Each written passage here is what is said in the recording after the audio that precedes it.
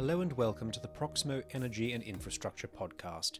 This is your host, Thomas Hopkins, delivering this week's debrief to you from London.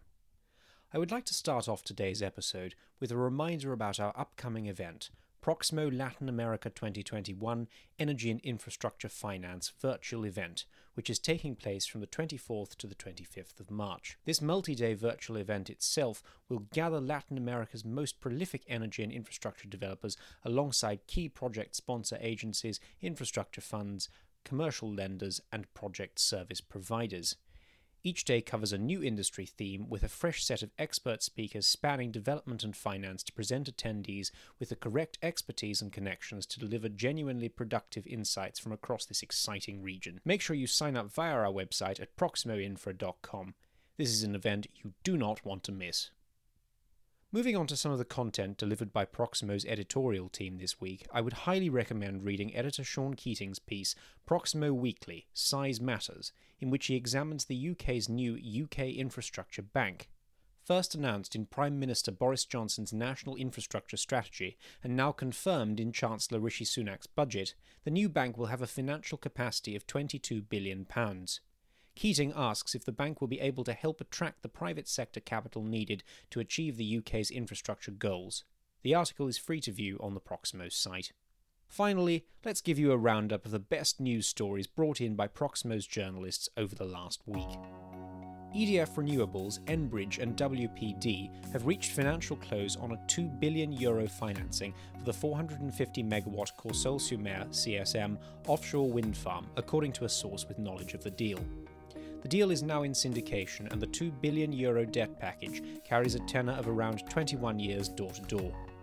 In that the project has a construction period of around 3 years and a 20-year PPA granted by the French government, there is likely to be a positive tail on the project debt of around 2 years.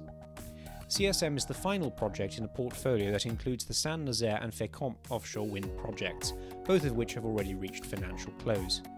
BNP Paribas is repeating its financial advisor role, as is Clifford Chance as borrower counsel. The deal's structure is said to closely resemble that of the two prior financings, and while the lenders on CSM have not yet been confirmed, there is a high probability that many of the same banks on the first two deals will take a ticket.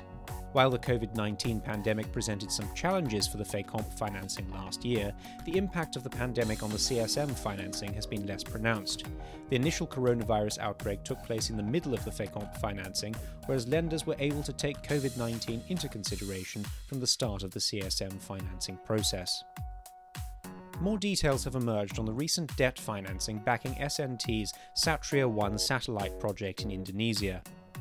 The project, which is expected to be operational in 2023, will provide internet access for 3,700 healthcare facilities, 93,000 schools, 47,900 village offices, as well as 4,500 additional public service points. The total project cost is $544 million, split between $113 million of equity and $431 million of debt.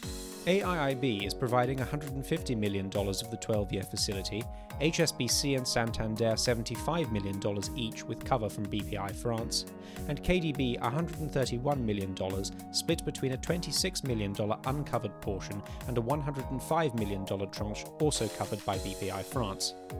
The margin on the covered debt is sub 200 basis points. White & Case is legal advisor to the lenders and Milbank is counsel to the sponsors. The debt package backing a $107 million renewable energy project in the Maldives is progressing.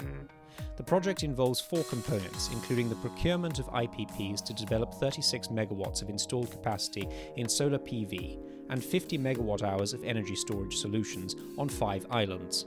AIIB approved its 24-year, $20 million fixed-spread sovereign loan to the Ministry of Finance last month. The World Bank Group's International Development Association, IDA, and Clean Technology Fund, CTF, are also project financiers. The Government of Canada dropped out as project financier, having been part of the proposed financing last year. At that time, the project financing was about 25% smaller at roughly $86 million. DFIs are structuring the financing to de-risk the project as much as possible to crowd in $45 million from the solar IPPs. The $4 million CTF grant will provide liquidity coverage by funding escrow accounts to backstop ongoing payments by the two major state-owned utilities, Stelco and Fenaka, under fixed-term PPAs to cover a predetermined number of months of payments.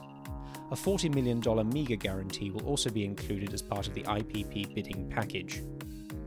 Qstring, initial sponsor to the CopperString 2 high-voltage transmission network project in Queensland, is said to be sounding out commercial bank appetite for a loan to complement the NAIF facility that is expected to make up the majority of the project's debt.